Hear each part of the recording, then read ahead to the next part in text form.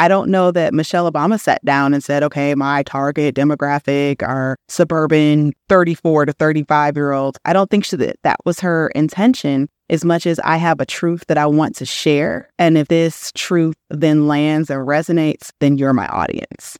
I do think that sort of niche down mentality is always to be questioned. Are you ready to spark the flame of creativity? Welcome to the Kindling Project podcast, where women come together to share, inspire, and grow, giving us insight into the people and processes that help them bring their Kindling project to fruition. I'm Mick, and I'm joined by my co-host, Firestarter and friend, Mel. Together, we want to ignite your inner spark and help bring your passion projects to life by creating spaces to empower and support you. We're so glad you're here. Let's jump in. Hey, and welcome back to the Kindling Project podcast. Today's guest, Ber-Henda Williams, is a culture shifter. She provides life and business coaching for soul-led feminine leaders, and she uses empathy-based practices to support women own their voices, embrace feminine power, and create mission-based businesses in service of social transformation, justice, and equity. Hey, welcome, girl. Hey, how are you? I'm good. I'm so excited to see you. I'm always so excited to talk to you. Same. Happy to be here. Thank you for having me. You're so welcome. And I appreciate that you're doing this on a day that you're also running an event. So let's jump in and talk about this wide range of things and services and priorities that you have as a speaker, as a coach, as a podcaster, as a woman, as a bilingual person, as a minority. You're just wearing so many hats and you're in so many different roles. I think we need some clarification. Yes, I wear a multitude of hats, and I look at myself this way. I'm a spiritual being first. And so when I look at myself from that standpoint, it helps me to understand that I'm connected to something much larger than myself. And then I think, secondly, I see myself as a woman. And then I see myself as a Black woman and a part of, this community of global majority. And when I look at myself through that lens, then I understand that I'm part of such a vast and deep, ancient order, if you will, of humans that, have brought to the world science, technology, music, art, spirituality. And it helps me understand that what I'm doing is not necessarily novel. It's not easy. So I don't want to minimize it because it is not easy. But it's just sort of been the way. Right. It's been the way of my ancestors. It's been the way of the women in my family. None of them have done just one thing. Right. They've all just done whatever is necessary. And I think taking care of community is also, it's just a thing that's necessary. Mm-hmm. It's just what you do. Absolutely. And it seems to come very naturally to you. Yeah. It's pulling on that, on that work of your ancestors that you're referring to. That's right. The time got passed to me, and I'm going to keep running as far and as fast as I can, and then, pass the baton on. It feels very authentic to me when I talk to you about it. I know you and I have a lot of overlap in our goals and mission when it comes to women, and also when it comes to art and when it comes to creativity. But there's this one aspect of your business where I don't know if I feel I have overlap, but I admire and I want to learn more. And it's the soul coaching aspect. I don't have a very clearly defined relationship with spirituality myself, but I feel it when I'm around you. And I feel it when I listen to you, and even just the cadence of your voice, I feel like it's centering. Talk a little bit more about soul coaching. Yeah, I would love to say that it's something that I came up with, but I didn't. This is what my client said that I did for them. Oh, I believe that because I can see it. Yeah, spirituality, and especially we're kind of in pop culture spirituality, is kind of, on trend. You can go to Five and Below and get namaste candles or, yoga right. mat. And I think that while all of that is great, that does help with the mindfulness aspects and helps you to connect and center. But I do think that spirituality is something that is just so personal and intimate. And for me, as a Spanish major, one of my favorite course studies was the mystics. So Sor Juan Inés and John of the Cross, Augustine. You can even get into Rumi and Hafiz, Khalil Gibran. That is also spirituality too. African drum, Carlos Santana. So I think that I draw upon a number of places of inspiration. And to me, art just naturally just always lended itself to me, to the divine, because there's something that's greater than you. And I think any artist or creator can attest that there will be something that comes in that feels so much greater than yourself. Yeah. And when you stand back and look at the finished work, you're like, I didn't do that. It's sort of channeling. That's right. That inspiration. Yeah. I've said this on a couple other podcasts. It's when you're engaged in something and there is no time and the energy or the creativity travels through you or through me. This is my experience. I know that that's some connection with the divine, that's something greater than or outside of myself or. Yeah. And it's so funny that you mentioned time because that was my last podcast episode. I have a podcast called Soul of a Leader. And the last episode that I did in my season was renegotiating my relationship with time. And so you have two ways in which we measure time. You have the chronos time, which is month, days, seconds, hours, that kind of time. Right. But the time that you're speaking of, which is the kairos time, that's the spiritual time where when you're engaged in the activity, whether, it's a form of worship, if it's a form of dance, if it's a form of creativity, time and space really disappear. And if you start and there's lights and then all of a sudden you notice that the natural light has disappeared and you're like, oh my gosh, where did the day go? Where did the time go? Then you were definitely enveloped in that whirling dervish experience, if you will, of the creative process. And it's a really beautiful place to be in. Kind of mundane, to be honest. Like you could be washing dishes and get caught up in a rapture. Yeah. Absolutely. I definitely enter that space most often through creativity, but for sure you can get there organizing your kitchen cabinets. I mean, it's just sort of that stepping outside of the ego and being in the process of doing something or making something. And I think from our perspective here at the Kindling Project, this is really the essence of how we want to provide kindling to all of the women that join our community is there's that inner fire inside of you. There's that little thing that's going to be where you lose time. That's going to be where you have the greatest impact or where you have the most untapped potential. And you don't necessarily have to access it through creativity. But I just think as women, this is something for us that we need to take back. And however big or small, whatever that kindling project is, I've sat in a number of, whether it's a conference or a mastermind or a coaching group. And I do think that there's something specific to women that's a little, I don't want to leave men out, but this is just my feeling of it resonates more with us when it touches us more deeply, more creatively, more on a humanitarian level. When you speak that way, it makes me think about Virginia Woolf, A Room of Her Own. Yep. And I think you're touching on something that is really necessary, especially in our current ecosystem of monetization. We're trying to figure out how to monetize your YouTube. Here's your TikTok. Well, you need to be on TikTok, monetize your TikTok. And there's this insatiable getting, like we're doing things just to get a monetary gain from it. And when our souls are properly satiated, it creates a vortex of expansion. And so while it may not directly come through as a dividend in the moment, it does make you more receptive and more attractive to your good. That's beautifully put. Yeah. And so I think if we stop with, not to sound crass, just for the get off. Right. But delay the gratification. And I think that there's something sacred there, and especially like in tantric practices, it's not just about the physical act, it's about cultivating intimacy. And I think the cultivation of intimacy is something that we've just lost with all the modernization, with all the technology. And don't get me wrong, I'm a person with a podcast.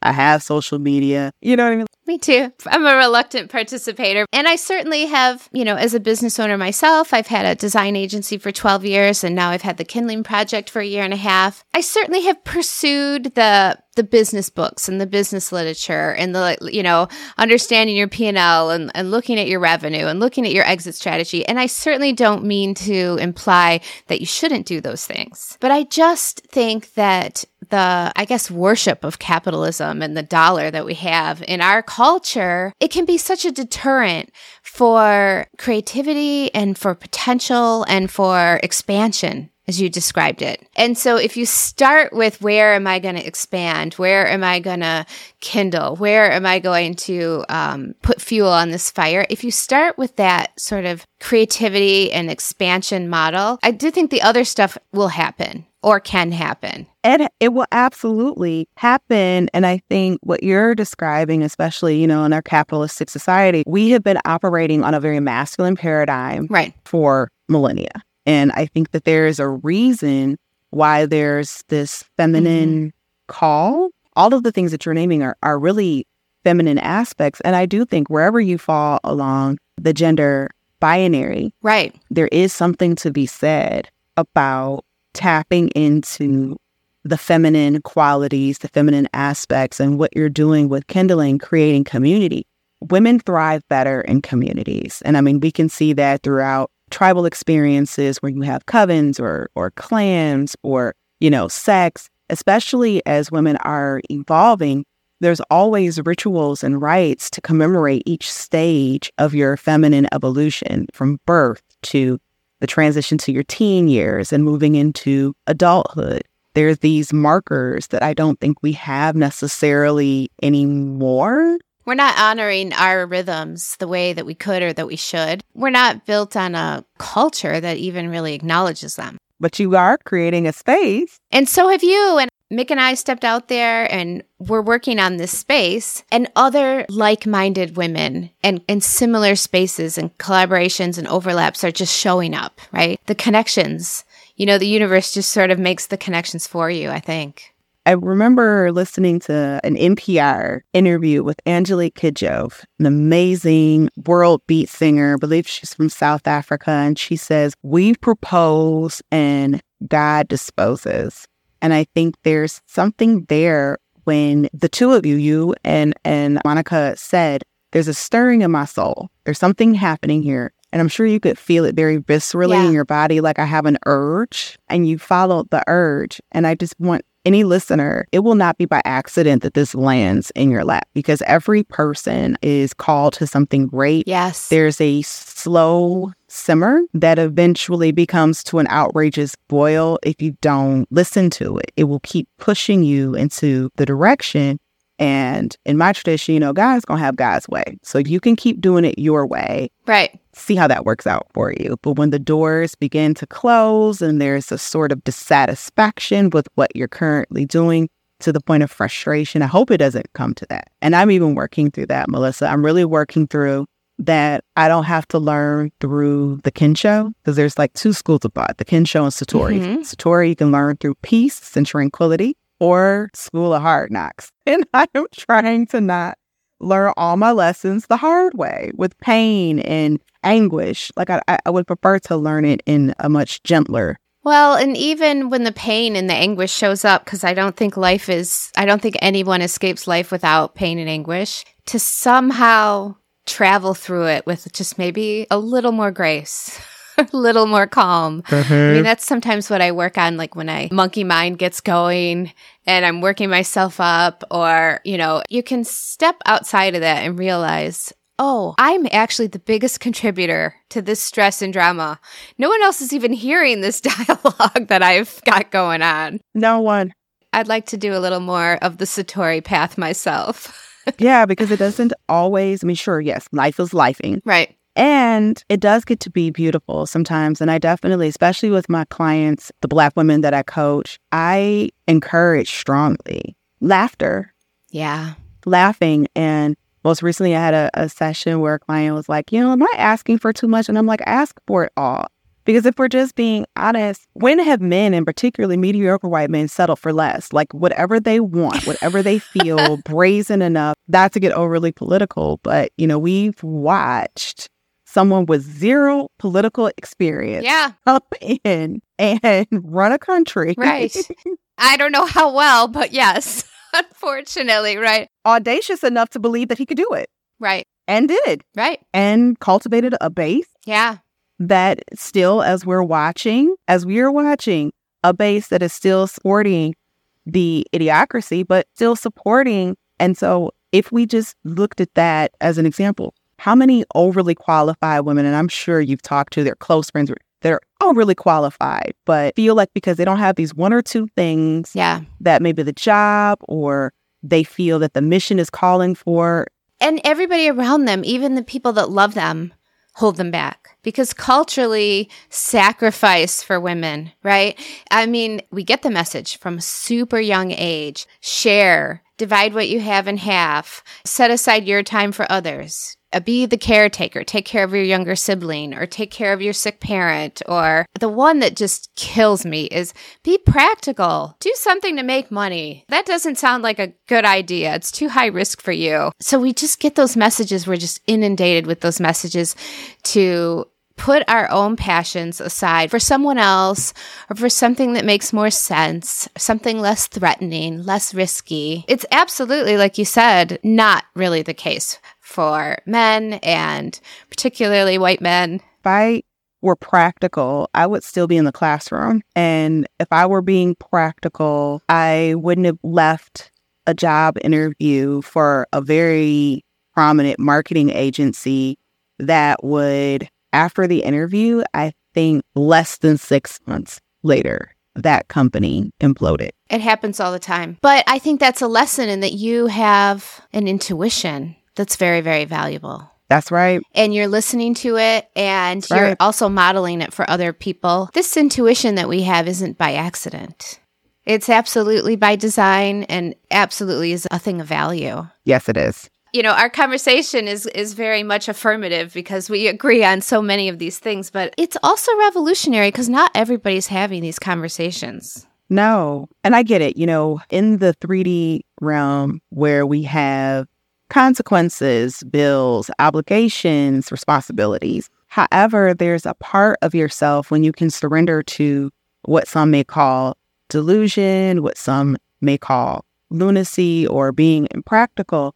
There's nothing in our 3D reality that we use, i.e. the computers that you and I are using to have this conversation, the headphones that are on our ears. None of that, you know, at the time of its invention was practical. Or even feasible shortly beforehand. I mean, some of the things that show up in the world were not even feasible until they were there. I mean, to think that the Wright brothers were considered heretical for attempting to fly, like that was considered heresy. And there's definitely things that we've bought into today that will be that crazy retrospectively. So one of my favorite people on the face of the planet, I read an article yesterday that Cher has an ice cream truck. How fun. And if anyone knows me, they know I love Cher. Like, I'm upset. My mom will call me, like, if she's on the Late Show, your girl's on. And, like, I already automatically know who it is. Like, she doesn't even have to say her name. Tina Turner, Grace Jones. I love that Grace Jones is like in her 70s wearing a swimsuit. I love her, man. I just, what a force. I so admire that fierce woman. I do too. And so when you think about like these formidable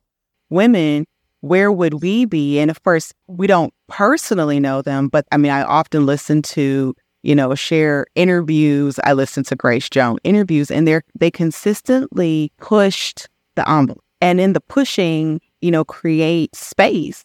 And so in what ways in our communities can we push envelopes that create space? Because every envelope pusher, they say well-behaved women really make history. That's so true. And so I think that it's not so much that you are a rebel. I think the system is the actual culprit and is the actual rebel, because liberation is a birthright.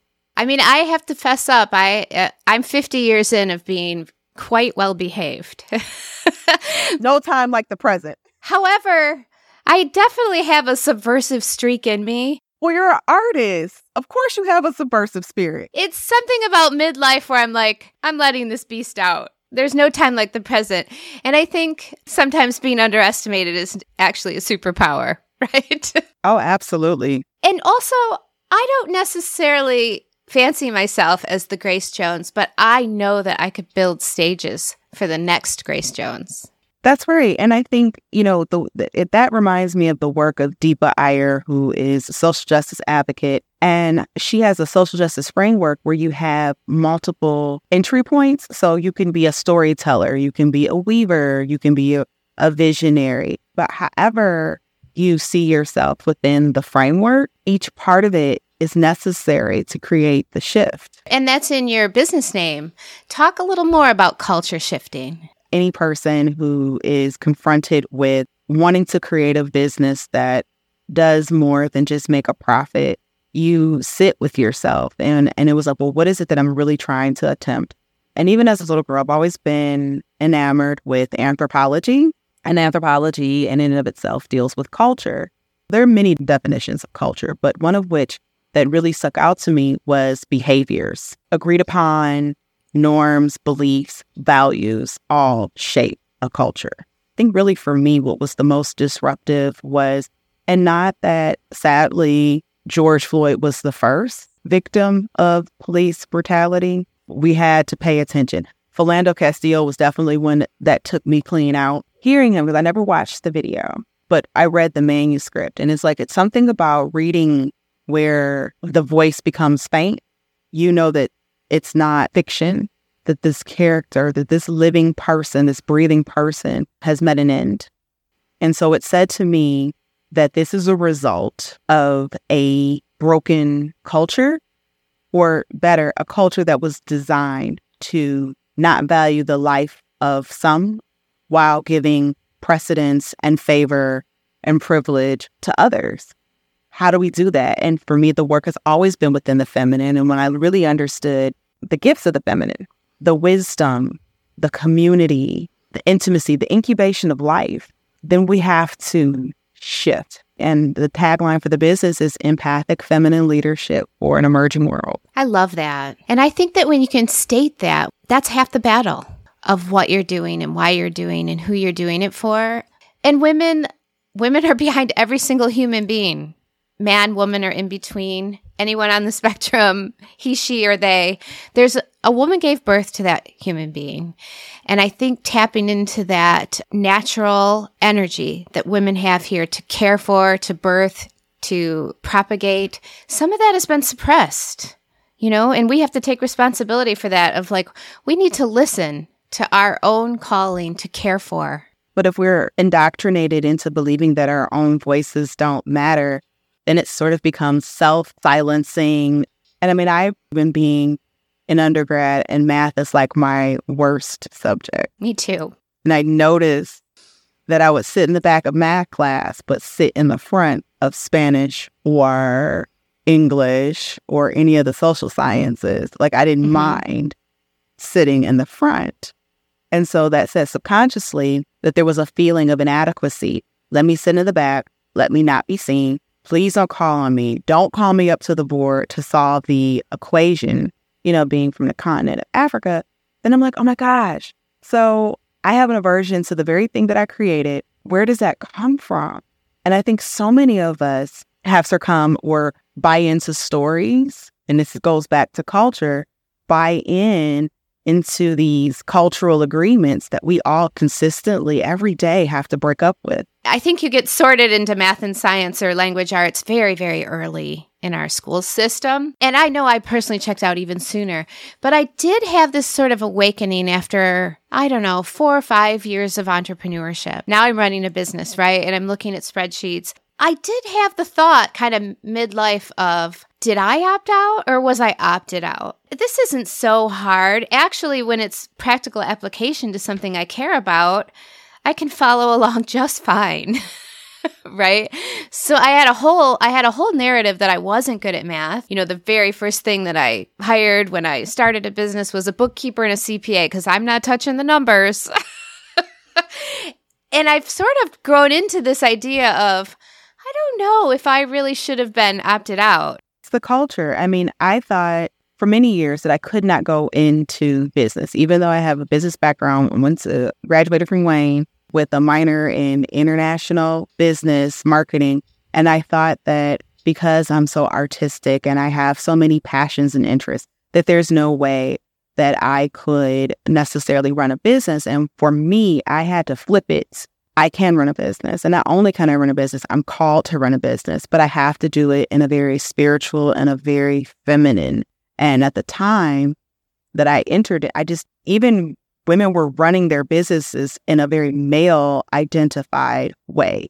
And I think you and I had touched on it about, the KPIs and, And that's saying that that's not important. But what's your niche? And I was told early in my business, well, you need to find a niche down. Who's your target audience? Who's your demographic? I would learn so much later that there's so many other ways of identifying, the person that you're called to work with. There's sociographics, there are emotiographics. Like there's so much more to understanding, quote unquote, target audience. And I would hear all the time, well, you can't serve everyone. You can't serve everybody. And while that's true, you can serve a wider maybe spectrum of people. And I think when we look at Oprah, the Beyoncés, Michelle Obama, I don't know that Michelle Obama sat down and said, okay, my target demographic are suburban 34 to 35-year-olds. I don't think that was her intention, as much as I have a truth that I want to share. And if this truth then lands and resonates, then you're my audience.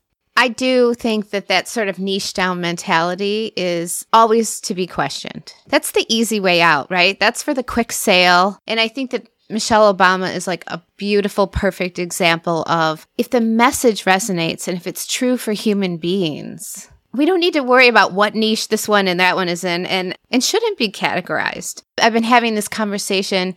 So I have a 14-year-old son. He's in his first year of high school. And my daughter was a little bit more of a rebel socially. She never actually tried to fit in. And so now I have a son who's going through high school, and he very much is concerned about where he fits in. Everything from sports, like on this leaderboard of, he's doing this ranking with his basketball team of like, oh, I don't know if this one's number 1 and this one's number 2. And then he somehow decides that he's 6 or 7 out of 15. And he's constantly like, what group do I sit with at lunch? And what group am I going with to homecoming? And, I was driving a kid with him to the gym the other day, and I asked the kid about, are you going to homecoming too? And then later, don't bring up homecoming with him because he's not going in our group. And I'm like, your group? The whole high school's going. Like, why are you so concerned about which group you're in and which group your other friends are in and this sort of separation and categorizing and niching? And how do these ideas soak into such a young person? To the culture, it goes right back to that. And of course, we know that belonging is so integral to our human makeup. We want to find a place that we belong. And even if it's in a group that we don't necessarily agree with, and it sounds like your daughter doesn't care about this, but I don't want to be rejected. But again, when we think about history and those who have made significant impacts in ways that have bettered our humanity, they were strange, they were odd, they were different, they were peculiar. I'm sure it goes back anthropologically to some survival need, right, to belong. If you don't have an in-group, you're not safe. It's an interesting thing to watch and observe in young people and to look at it in your own life and then just to push against it a little bit, especially I think in business. Or this idea that you have to present in any one way, and even in the feminine, like you don't have to, well-coiffed, manicured hair and have like the lifestyle branded shoes. And at least that's some of the conversations that I have with my clients. I mean, being a creative director and having gone through this process on the creative side with so many clients, I find like one of their big hurdles is comparison. It's of course valuable to benchmark against your peers and to understand where you are in a market. But it's more valuable to ask yourself, what is it about this business or about me that's authentic and true that I can share that will resonate with people? Because you hear this all the time and it sounds contrite, but people do business with people. 99% of the time, given the choice, they're going to pick people they like. I think it's even a little deeper than that. I think you're going to pick people that resonate with you or that you trust or you feel like there's a common bond. And I think that when you and I and Monica met at Bamboo, you and I had gone out before. But when the three of us were together, I think that there was some sort of like resonance. Yep. I feel that way about you too. And you realize in whatever activity you're doing, but for our conversation, there's a lot of women pursuing passion projects or pursuing businesses. You realize that the people that you resonate with are going to show up and they're going to stay and that vibration is going to grow. And one of the barriers I've found to that growth is hanging on to the people that aren't resonating. I have suffered. I mean, I don't think suffer is an exaggeration because I'm extremely sensitive and empathic and bonded to other people. You know, I have suffered when people have come and gone, or when I couldn't win them over, or when our ideas didn't align. And I've spent a lot of energy in my life trying to put square pegs into round holes, because I do tend to have a mentality of never letting go and always making it work. You know, it's borderline like psychotic people pleasing, but that's a whole other thing. But, you know, just working and running and working and running and trying to solve for something that if you just let go, what happens naturally is what's supposed to happen. The people that are supposed to be there are going to be there. And then it's going to feel easy. Mm-hmm. Like the conversation that you're describing that Mick and I had with you it's just no effort, really. I want to encourage anyone who's listening, look for that. Stay in that space, because you can get really busy. You can get really busy and really invested in the space of trying to make difficult things work, when actually letting things that are easy and natural work is clearly the better choice. Yes. Oh, my goodness. And I think that, again, as we're talking about more, I guess, emergent strategies or more emergent ways to be working and even really living, because I'm a more fluid person. Like, I'm not very compartmentalized. But I will say that because that's not normalized doesn't mean that it isn't right. And when people kind of give you these sort of like, I don't know, gospel tried and true best practices, and it's like, right, but this is based on your experience. And I think you touched on it with, right, you know, things like human design, right? Like, I really do believe that every individual has their own blueprint of how things work, right, for them.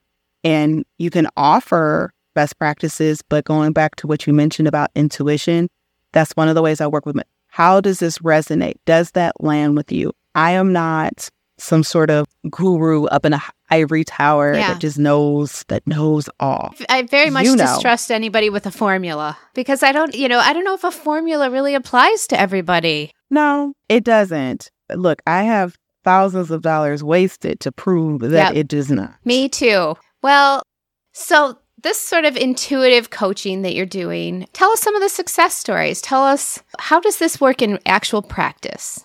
Well, I will say that one of the things that I work with my clients on, particularly around money mindset, perhaps, is that it's all tied to our energetics, and it's also tied to truly our identity. Because yes, we have thoughts and beliefs, yes, but who are you?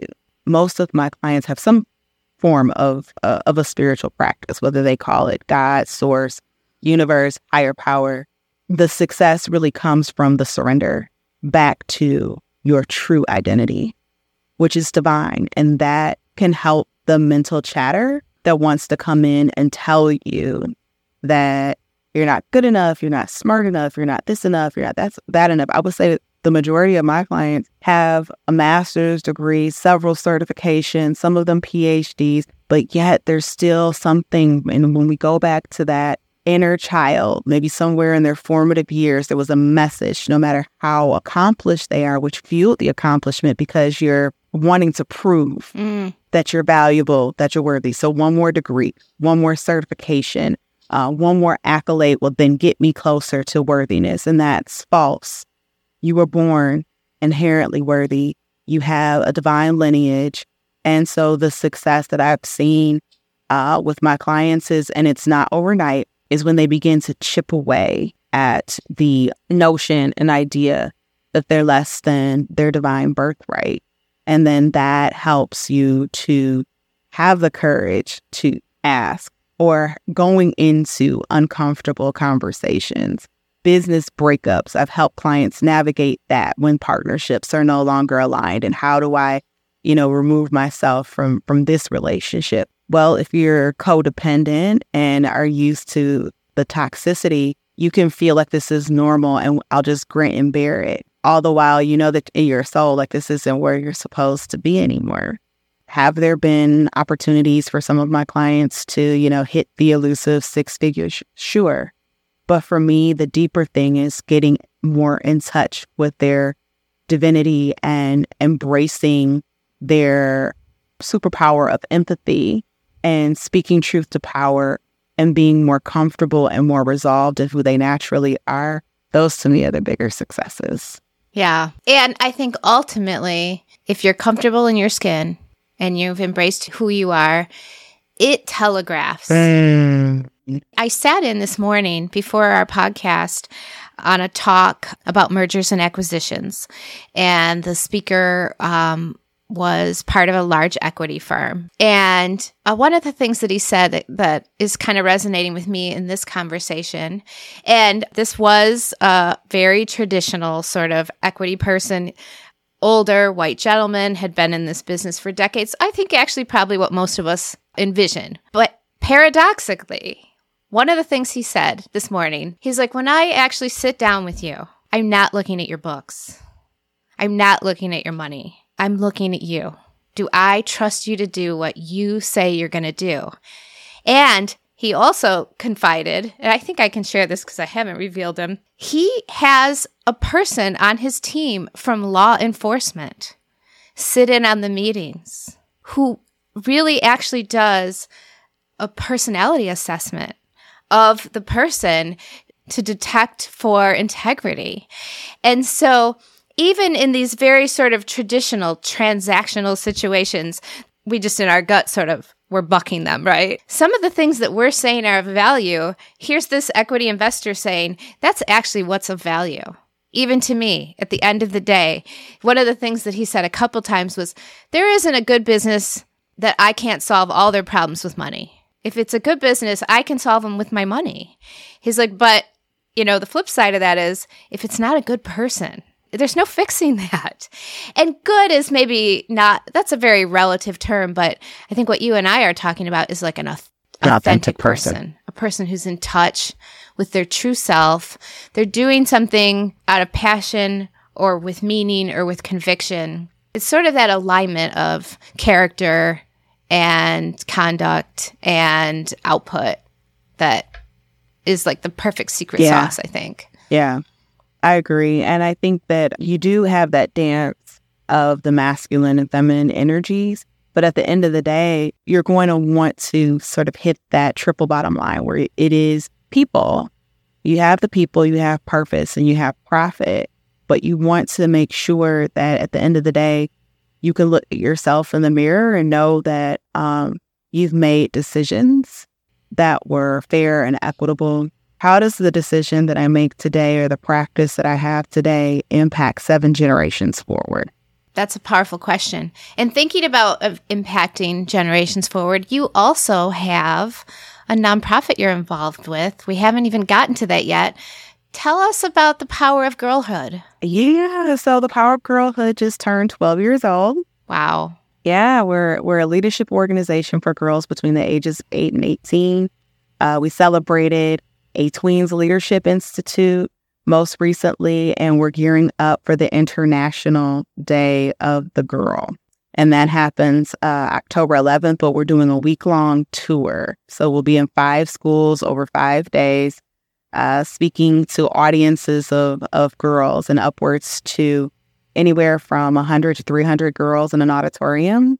And the International Day of the Girl, for those who are not familiar, is a day sanctioned by the United Nations where globally there's going to be a pause to look at the societal, social, and economic impacts and directly how they disproportionately affect girls. So everything from Title IX push out to menstruation in certain areas definitely can be a barrier to education, violence against women and girls, economic justice, environmental justice, but how does it impact girls and those who are female identified most? And I felt that it was not only an important conversation, but how do we do it in a way we're not talking at them, but with them? Mm-hmm. Being there to probe and ask curious questions and hear what their reflections are on how we move our world and our society forward.